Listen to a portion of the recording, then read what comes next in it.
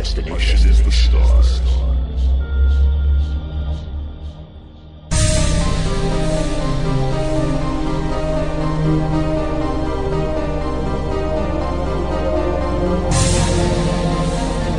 Hello, welcome to the Sci-Fi Roundtable. I'm John Cronshaw.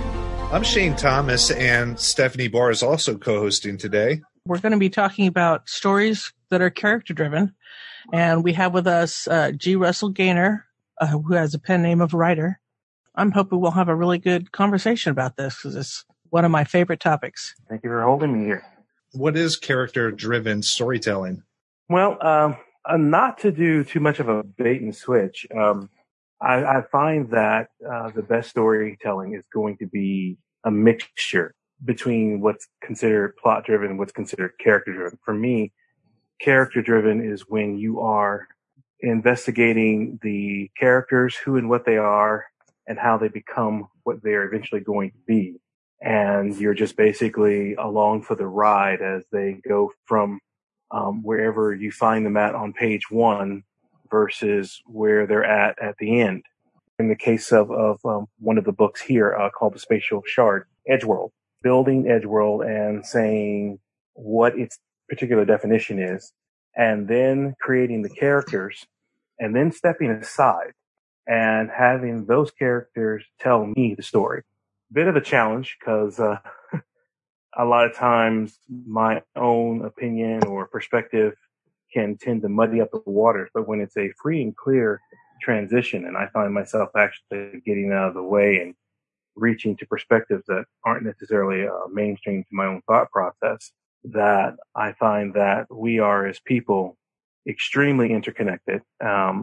To boldly go and say that we are everyone is proven in the fact when you actually try to see through the eyes of another, completely abandoning yourself per se, and coming to an understanding that wasn't yours before you started the writing process. Wow, it sounds like you're taking what actors would call method acting and applying it to drafting your characters.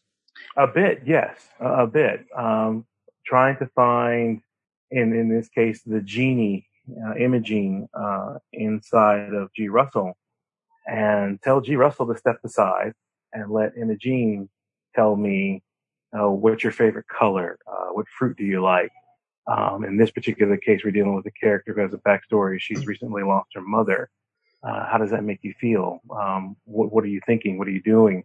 What's your relationship like with your father and your little brother? And going from there. And it tends to draw you in and immerse you into the world that you're actually trying to create, to where these stories start telling themselves. Now, the real fun part comes in the fact that a good story is going to have more than one character. And so you need to do that for every character that you're presenting. That's a good point. And I read an article by the guy that wrote the Avengers movies about having multiple points of view in fantasy fiction. And one thing that he said is just because the Avengers are a team and they're all pointed toward the goal of defeating whatever bad guy, that doesn't mean they're all doing it for the same reasons or all going to take the same approach. Exactly. To me, the difference between plot-driven and character-driven is what happens in the story is determined by the characters that are established, which is similar to what you're saying, versus what you already decided they need to be doing. In a plot-driven story, I often see characters doing things that I think are really out of character in order to do something that the plot requires. Stephanie, are we talking about pantsing now because our characters are so developed we can let them live? I would not be surprised if your majority of character-driven folks are more likely to be pantsers. I'm not just saying that because I'm a pantser. But I do think that the two of those have a tendency to go together. With me, I actually have characters before I even have a scenario. I go, I'd like a character that does this, has this aspect maybe to an extreme, and then the downsides that go along with that, and put those together. And I usually come up with more than one character. I like character interactions. That's my favorite part of writing. So I'll try and find characters that are different but can work together. And once I have characters in my head, then I come up with a scenario.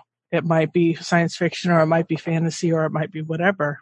And I put them together, and I don't really have trouble figuring out, the direction they're going. But a lot of times I have to really, just like you were saying, I really have to stretch my ability to empathize with a different position, different viewpoint, different experience, so that I can understand it well enough to write it. Because, of course, I haven't experienced all of this. And some of the people have views that are not ones I'm particularly comfortable with. And sometimes I have to do research into pretty scummy people in order to understand villains. And then your Facebook feed is just horrible with the ads afterward. I have a book called Hunting Humans that's all about modern serial killers. Wow. I can only read a couple pages at a time because the real stuff is much worse than you get in movies. Oh, yeah. I worked at a bookstore as a high school kid, and that was my section, was the true crime. It helps me, keeps me grounded so that I make sure my bad guys are plausible. After my first novel, I got feedback that there weren't a lot of distinctions between my characters. So after that, I made it a point to do things like fill out a character interview to get to know them better, and started thinking about things more in terms of, well, what is an event like this going to do to the character? And I hope that I'm writing more lovable characters as the result of giving it some forethought. But for someone like myself that maybe focuses on a plot and then tries to lump characters into a more believable person, what other steps ought I to be taking to make a really believable character? When I design my characters, I start with a flaw, a big flaw, major flaw, and then I almost work back from that. So it's like, okay, this is the flaw. How is that going to affect the ending? How is that going to affect the midpoint? And then kind of build it from there. But I always start with the negative traits of this character and what they need to kind of improve, so they do have a kind of satisfying arc across the story. I've written one character who was basically, well, what if he was a guy like me but made all the outrageous decisions I couldn't? So now I'm interested to go back and read it to see what my flaw is, if I have built it in. Most of my characters start out with some of my characteristics, and then I add characteristics that belong to somebody else. And so I end up with something that's kind of like me, but not like me in other ways. And then I might take certain characteristics and bring them to an extreme or damp them down so they're less prevalent. I don't know. I love playing with characters. It's an obsession, but I always try and make at least one character so charming that I don't mind reading the book 200 times that you have to do in order to have a finished product. You're going to spend a lot of time with the characters. You need at least one character that makes you happy, that you really enjoy spending time with. That's for me. Now everybody is different, but I have to have at least one character that I just adore. For me, I like to have the characters who are complete dicks. I love writing them. There's a really great resource actually that really helps when I come up with, well, all characters actually, but there's a book called The Negative Trait Thesaurus. I should come across that, but it's really good because it'll have a negative trait, it'll have like how that comes across in positive ways, negative ways, and also the possible reasons for that. So you can have the kind of backstory stuff tied into the trait and then think about how they react. So I'd recommend that book as a resource for everyone. That sounds great. And guys, look forward to this. I just read one of John's upcoming short stories, and he did an excellent job of describing a real dick character. It was wonderful.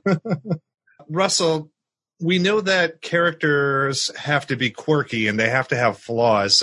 What else would your characters do or have in order to stand out and move a plot?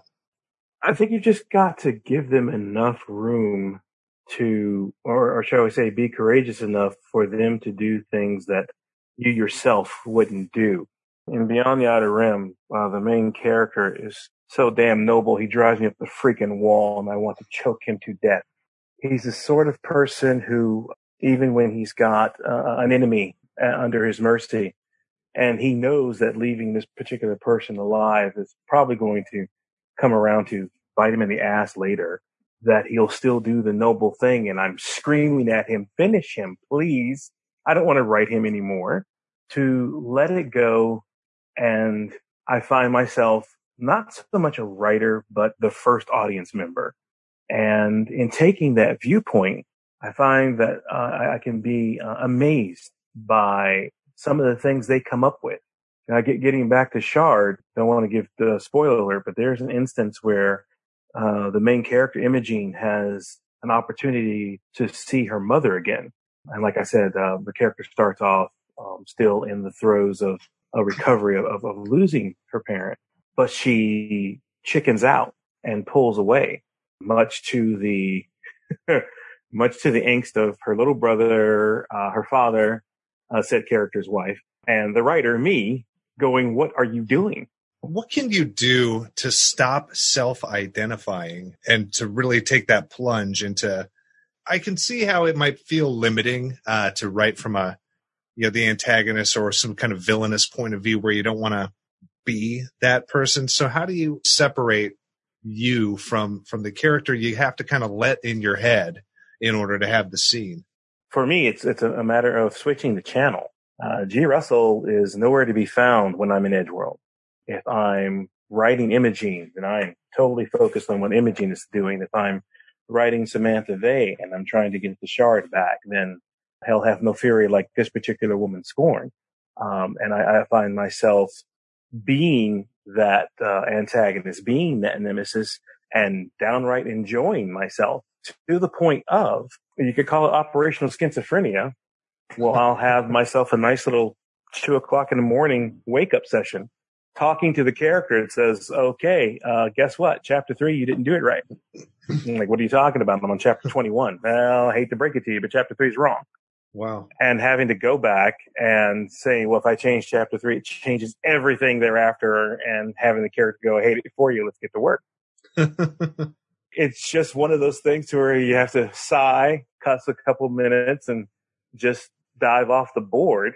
Don't burn any pages, don't delete any pages, but go through and do the work. And I find that 11 times out of 10, when I listen to them, that it's a better story.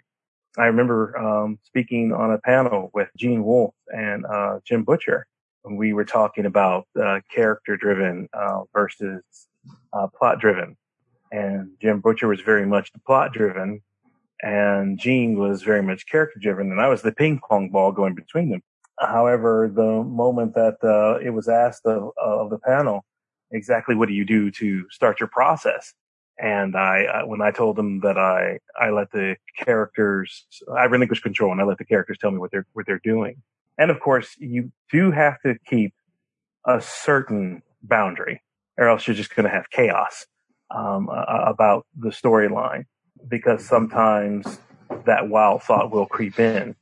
But I've learned to identify more often than not that wild thought is usually me arguing. No, let's go left, because I know left is safe. All right, I already built this building and I know that left is safe. So let's go left. And I have learned how to quiet down and let the other voices prevail. Let the other characters express themselves.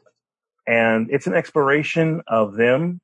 It's an exploration of myself, and coming to an understanding with the different types and tropes, if you would, of society, humanity, stretching each definition to its maximum, and then, finding new ground. And to touch on what Stephanie was saying earlier, I think I'm going to buy that little medic alert bracelet that says delete my browser history. Because if I collapse, please delete that, because someone's going to get the wrong idea. The things that I find myself researching in order just to get an idea as to how other people are thinking, how other people are feeling, and how they might react in a certain situation. But for me, it's always the discipline of getting G. Russell out of the way and letting the characters have their fun, letting them drive the car down the road. Do you write out a plot before you get started? I used to, but after spending weeks upon weeks of putting in an outline, and once the writing gets started, I get the page for the outline, and someone says, "Right turn," and you have to chunk the outline because it's no longer germane to what's going on. I only outline about a quarter of the book at a time. That way I don't have to, because I feel like I need it. That way when I sit down, I know where to kind of launch and what my goal is. Right. But then if I plot too far out, things happen when I'm writing that I didn't plan on. And all of a sudden I would have to redo the plot. So I just leave it open. And then once I hit that, okay, now I'm a quarter of the way in. I've done all my introductions. We know who everyone is. We know what the mission is. What now? Then I'll plot the next section or possibly the whole middle. Well, I found in the mantle of world building that I'm engaged in that I build a timeline. Okay, this is where the character's at this moment. What are these guys doing over here? And that helps me predict where their lines might meet. And okay, this is where our hero might meet the antagonist, or they might miss them by mere moments. But find some evidence of them or some catalyst to start the plot. Gotcha. And I'm finding that a number of readers find that harrowing and interesting at the same time. They're like, oh no, there's no way that the protagonist is ready for this antagonist right now. And then, they don't really meet. But, that's, to me, I've always felt, in fact, it goes back to the Time game system, that the more we try to mimic what life deals us, the more we're able to get into this whole fantasy. Just because you never know what's going to happen on any given moment, even if you think you know yourself to a T. I'll just give you one quick example. We could all sprint 100 meters 10 times over, and we'll all record our times and get a nice little idea of how fast we are. Okay, now let's all tie raw meat on our backs and release a pack of hounds. I guarantee you the times will change. And being able to step into that direction has always been the thing that's going to draw me to keep going into that research, keep delving deeper into the differences between people. I find it interesting how we're both character-driven writers, but how different the way we start out is. And I think part of that is when I was growing up, I found myself fascinated. I'd actually read several books about multiple personality. Back then it was called multiple personality disorder. Then it was something, a dissociative identity. And now they've called it something else. I can't remember what it is. I can't do acronyms anymore. But I found it interesting to see all these diverse personalities and what drove them, created them, how they work together. A really good book for that, by the way, is When Rabbit Howls, but it's harrowing to read. But interestingly enough, the second man I married, his mother has that particular disorder. And so I got to see it firsthand. But I also realized that I spent much of my time by reading that, learning how to try and figure out how someone else was thinking. And again, that's really played a big part in my real life because I have 2 children on the spectrum and they don't think like most people do. And so I spend a good deal of my time loving this person, but clueless as to what motivates him, not understanding what's driving my daughter. And I think that's really helped me as a writer because I love writing characters and coming up with rationales for their behavior that a reader can understand and help them identify different ways of looking at the life, things that drove them to be, you might have a character who's very abrasive and not easy to like, but when you find out where she came from and what built her, then she's much more approachable and you can even identify with her. And I've been doing that from I just love building those kind of stories where even people you didn't know you would like, they end up growing on you over time.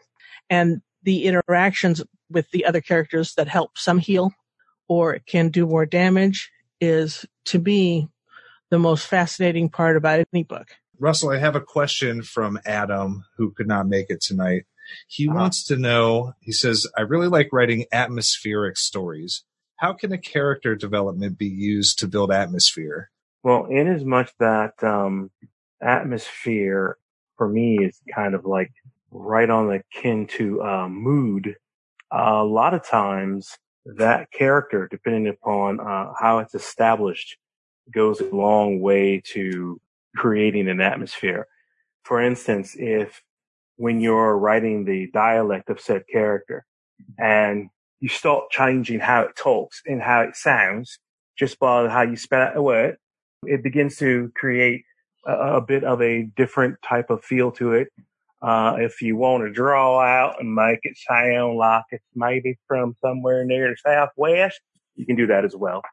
For me, it's always been one of those things of if I'm spinning that wheel in my mind and I am creating the character, where they come from is one of the big questions, because it is one of those things that can help you develop that character. And in the development of that character, the environment that they bring along with them, I think will help build all sorts of atmosphere for a storyline. It also goes a long way when you're choosing your setting for your story as well. Something else that you can really use, I think, to help set mood is your emotional state of your character. If I'm talking about a horror story as an example, if I've got somebody who's losing their mind and becoming a psychotic that ends up taking over the story, you can see that change over time in little things that he says and acts over time. You could see it in the response of your victim becoming more and more uncomfortable, frightened, and you could diffuse that with the character who's not bothered by it or sees it a different way. So you can really manipulate your emotional mood of your story with the character's emotions and reactions to what's going on. I was thinking about this in terms of if you're deep within a POV and they are experiencing the world, they're seeing new things, they will notice things that are specific to their experience and things that maybe make them feel nervous or are unusual or things like that will depend and change the atmosphere. You know, if you go into an elf world and you think, oh my God, this is crazy, you know, to all the elves that are there, it's nothing, you know, it's just normal life. So you can get the atmosphere of uneasiness or whatever just from the POV and the thoughts and reactions. I think maybe describing from your character's point of view how they interpret the atmosphere to match their mood. I think it's also how people react to something. One of the things that I always thought was interesting with Edward Scissorhands, this is a preposterous concept, but the way all of the actors and the way the story was written, where everybody just accepted it as, okay, so he's got scissors for hands, it's no big deal. But by making that normalized, they changed the tone from something that could have easily been a very scary story, a very traumatic story, and they made it fun and interesting and feel more natural so that we could get the characterizations better understood. I think that's a good way of showing the way your characters respond to whatever your stimulus of what's happening. It could make them scary and make it more like a terrorist sort of thing or a thriller. They could be like, grab my sword, let's go into it, and now it's an adventure that you're talking about. They could be, all right, so what are we going to do to combat this? And it becomes more of a strategy sort of story. I mean, how people react to what happens to them really depends, I think, makes a big difference in the tone and the mood of the story that you're writing. I think the reader is going to pick up on things that should scare them or things that, even if it would normally scare them as a real person, they might not be scared if their characters are not, if their characters are facing it straight on, as an example. There's an interesting set of videos on YouTube that I've kind of watched too many of for a while that were people editing trailers for existing movies, but as if they're different genres. So you had someone editing Mrs. Doubtfire to be a kind of psychological thriller. Like, that was really good, really well done. So yeah, have a look at those anyway. But that's kind of just how you can just have a little slight turn on something, and then suddenly it's scary, it's threatening, or it's funny. If any of us go outside and it's the same every single day, and the only thing that has changed is our mood, how we would describe that will change, even though the scenery is the same. Yeah, anytime that you're looking through the eyes of anyone, first of all, you can go with the different viewpoints, and then, like you were saying, looking through the very same eyes after something has happened, how they see things in a totally different way. That's totally true. Are there any particular stories or characters where you think that this has been done really well and maybe have inspired you? It's always going to be a little bit on the bias, because one of the very first stories that was read to me was by my grandmother, and she read to me Three Musketeers. And I fell in love with flawed heroes. Each of the Musketeers had one particular issue that would make them less than par. They were either a womanizer or drunkards or a religious zealot, if you would even, or just someone who was unexposed to the world and completely naive, but still they managed to do the right thing. And it was always more of an engaging story for me when the people going through whatever trial and tribulation you find on the page is more like a person I'm more likely to meet when I look in the mirror.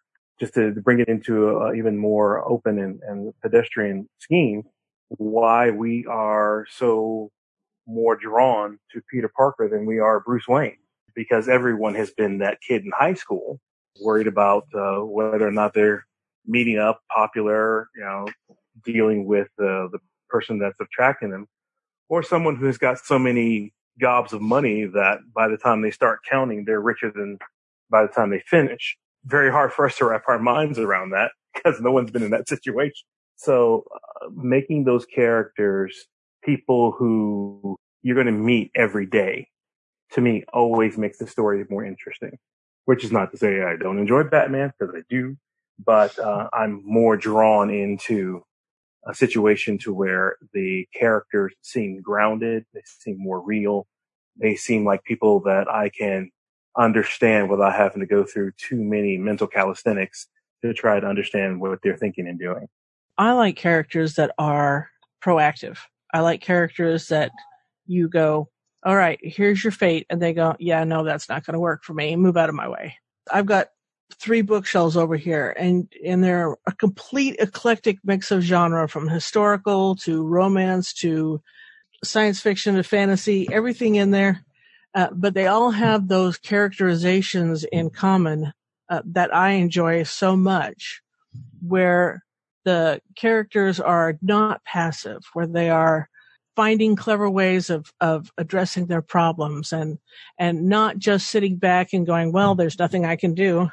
And I think that's one of the things that I loved about books. I started out, Heinlein's a good example of characters that I can just identify with. As soon as they start talking, I can get a feel for who they are and what they sound like, and that I'm there for the ride.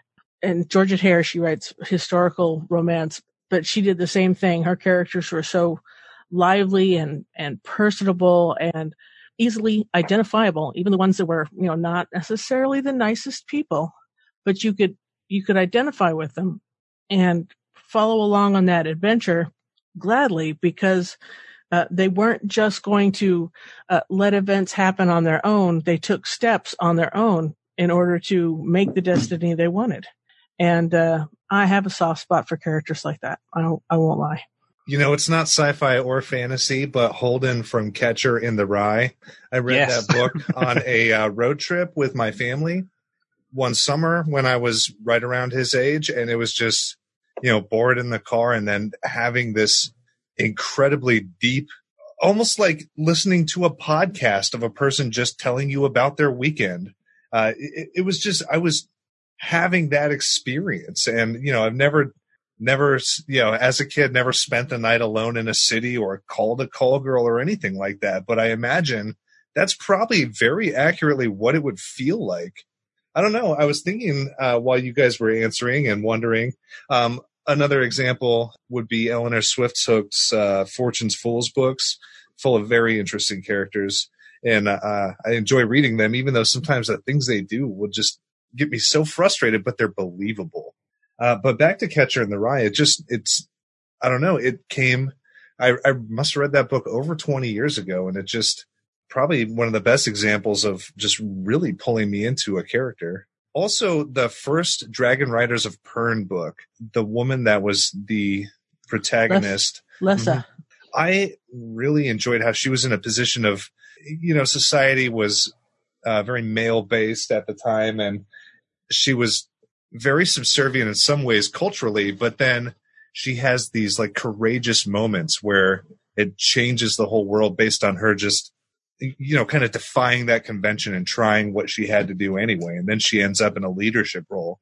I thought that was another great character example. You'll see that on my wall, those books. Not Catcher in the Rye didn't catch me the same way, but the ones with the Dragon Riders of Pern, big influence on me growing up. Absolutely. Oh, yeah. I didn't discover McCaffrey until I was older and driving around and finding audiobooks, CDs at truck stops that were on sale. I caught a couple of her books that way.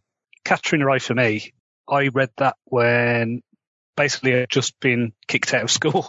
So it was like, that was a massive book for me. I'd been kicked out of school, and then I picked up this book at random and I was reading it. It's like, holy crap, this, it was like a real eye-opener for me in terms of character. But the stories that I think of in character, like Robin Hobb, most of her stuff, I cannot abide. I cannot read her stuff. I think it's overblown, overwritten.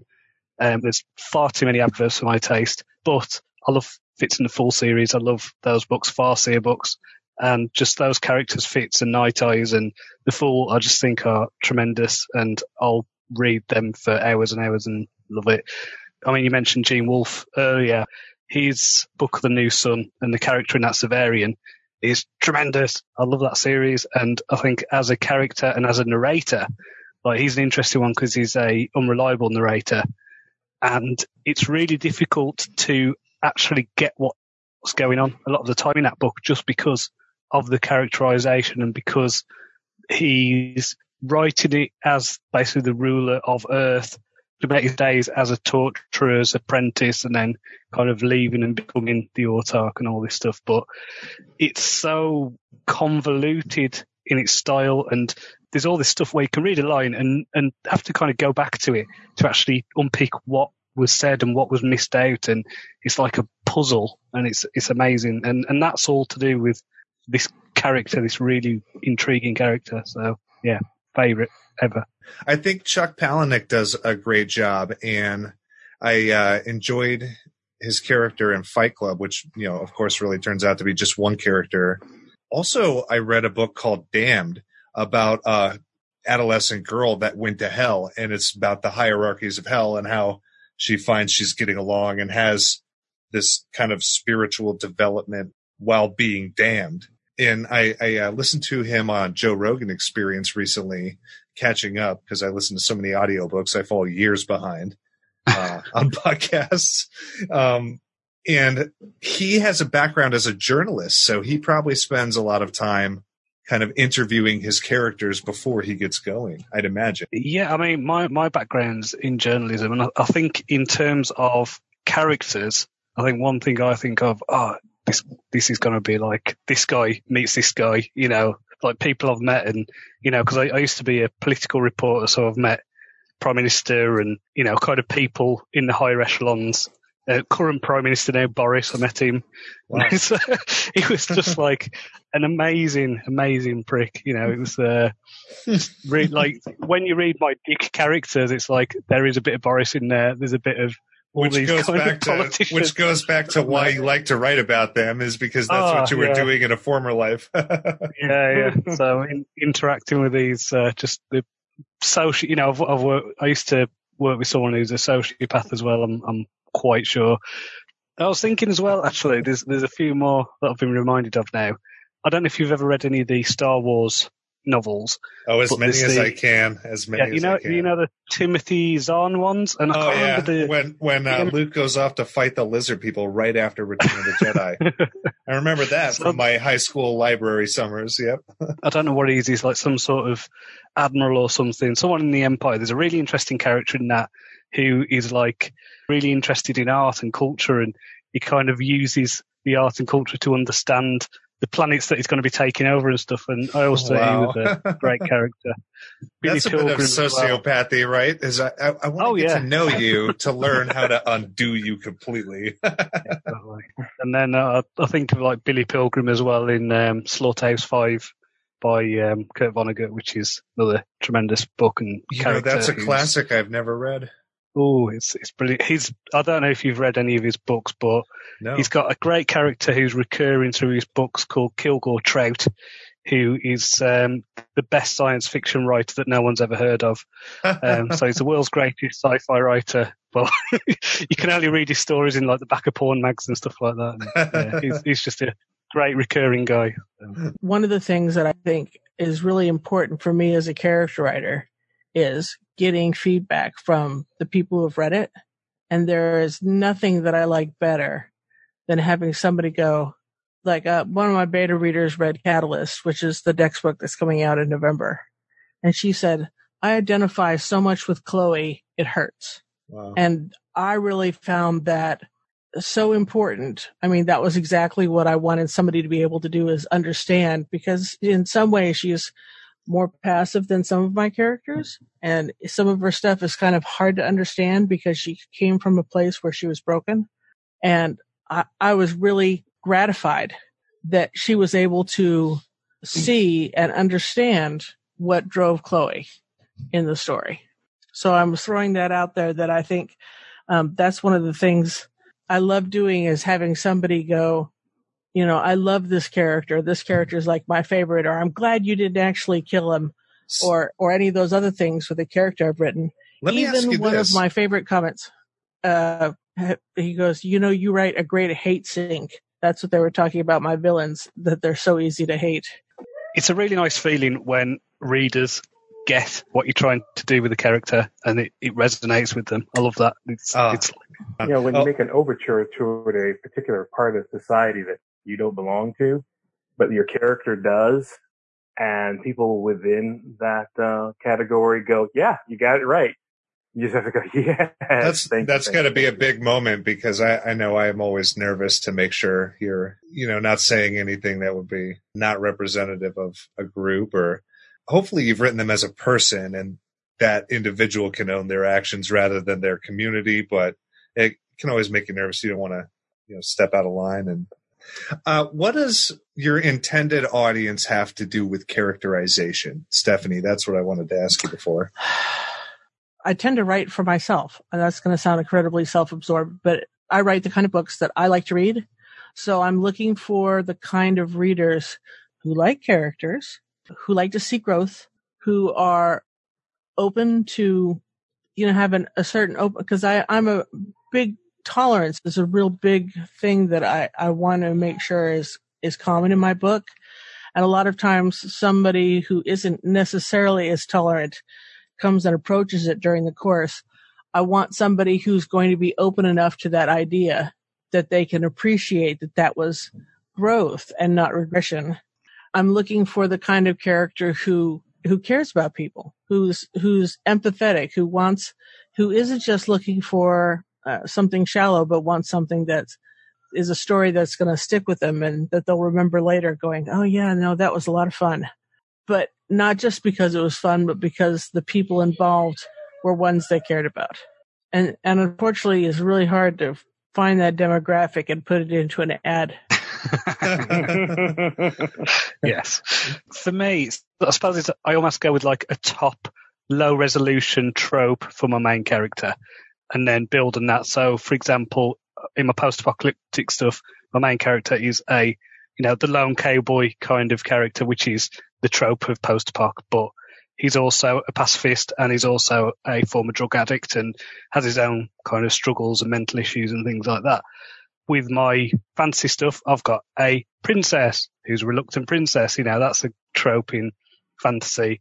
But what I've done with her is her arc is going to be a bit of a dark one, and that she goes and joins a military order and ends up doing lots of horrible things. So I suppose it's starting off with that low resolution trope thing and then working down. The only thing that I haven't done that with was my novel Blind Gambit, which was just more of a It's the only novel I think that I've done which has been for a particular purpose and for no audience, and that was just to kind of get off a lot of my issues that I have with representations of people with blindness and just the attitudes and things like that go around it. So it's almost like a vehicle, not to be preachy, but as a vehicle to kind of open that discussion up, I suppose. I enjoyed that book for the same reason. Just, I mean, most people are well-intentioned when they approach a blind person, but as the characters in that book have pointed out, maybe certain things are better to do upon meeting somebody with that disability than, pretending they're incapable. Yeah. It's a low resolution thing again. It's like with a low resolution thing of identifying a person just by their group or disability or their colour of their skin or something like that, then you're going to write crude, stereotypical characters, in my humble opinion. Yeah, perhaps when you're writing outside of a group you can identify with, having a character-driven approach can really help you write a person rather than a stereotype.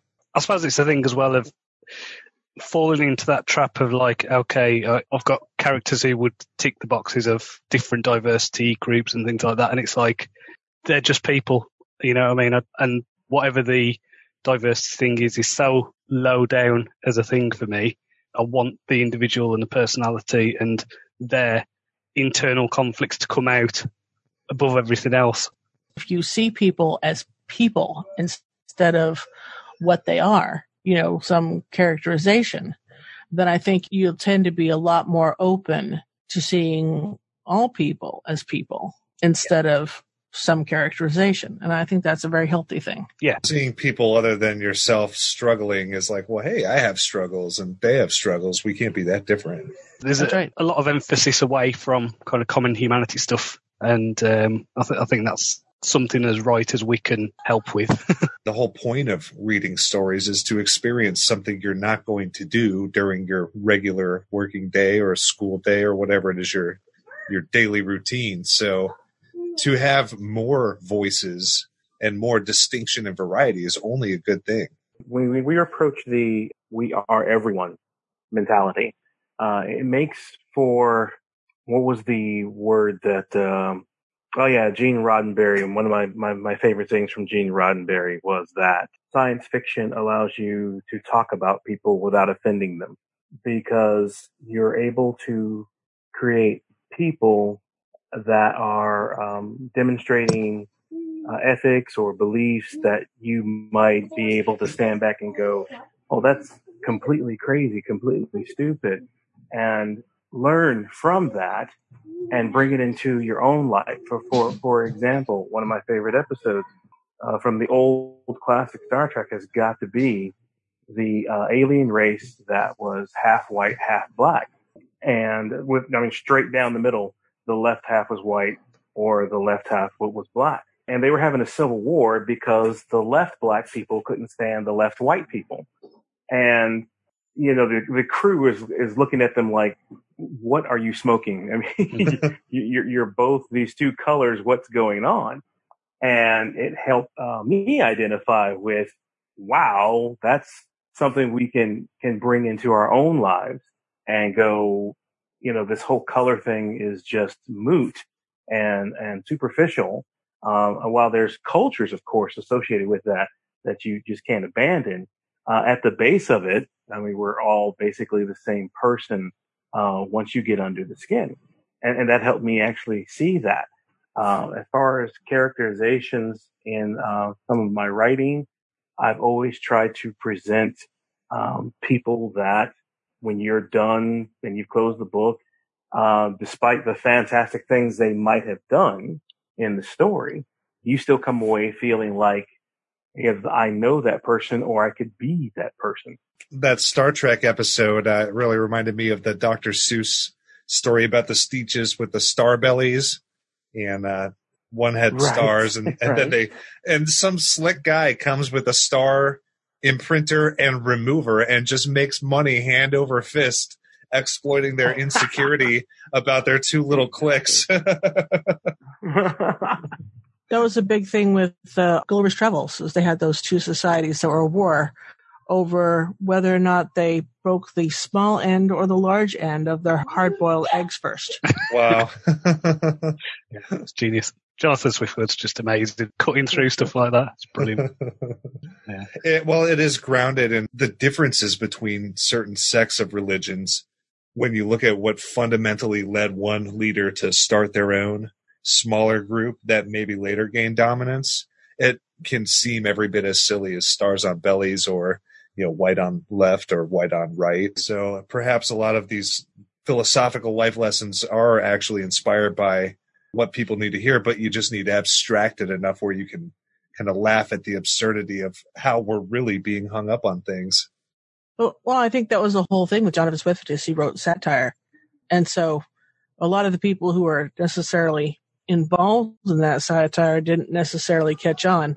But in hindsight, a lot of it is really crystal clear. He didn't pull any punches. Some of his stuff is brutally satirical, attacking one misguided view that leads to a lot of pain. And if we can help with stuff like that as writers, then that's a good job done as far as I'm concerned. For sure. Russell, where are some links we can find you or some of the titles of your books that our listeners can get? The first thing we've got going now is called the Confederacy of the Quill, and you can find us at confederacyofthequill.com. A group of authors and artists coming together for a collaborative effort for putting together the Silver Moon Chronicles, which is our recurring anthology of serials and short stories. And Volume 8 is due out on Valentine's Day 2020, along with the offering Cyber Moon 2020 in honor of Cyberpunk, the role-playing game. As far as the book I'm pushing, The Spatial Shard, the prelude to the Edgeworld series, where we answer questions about where Atlantis went off to and why it left in the first place, and a young girl who wakes up in the middle of a landlocked country after dreaming about her late mother and the surfing lessons that she used to give her, and finds that she's got salt water in her hair. And as always, the frequent visits to the round table itself. Everyone that just stumbled on us in podcast land, we are a group of authors, the Sci-Fi Roundtable on Facebook. Or if you're just a reader and like to know what authors are up to and occasionally get a great book, check out Reading the Roundtable of Science Fiction and Fantasy. It's our subgroup aimed at readers rather than writers, but I book geek, so I spend a lot of time there myself. If you're interested in me, I'm at the Science Fantasy Hub, doing reviews as well as collaborative projects with other authors and my own book series, The Yankee Legacies. I'm at stephanieebar.us, and I also have a Facebook group called Cats and Dragons. For me, just go to johncronshaw.com, or you can find the Ravenglass Chronicles on the Amazon. I've also got Wizard of the Wasteland, which is the first book in my Wasteland series, and Blind Gambit I referred to as well, which is my book about visual impairment and a love letter to video games. So feel free to check that out.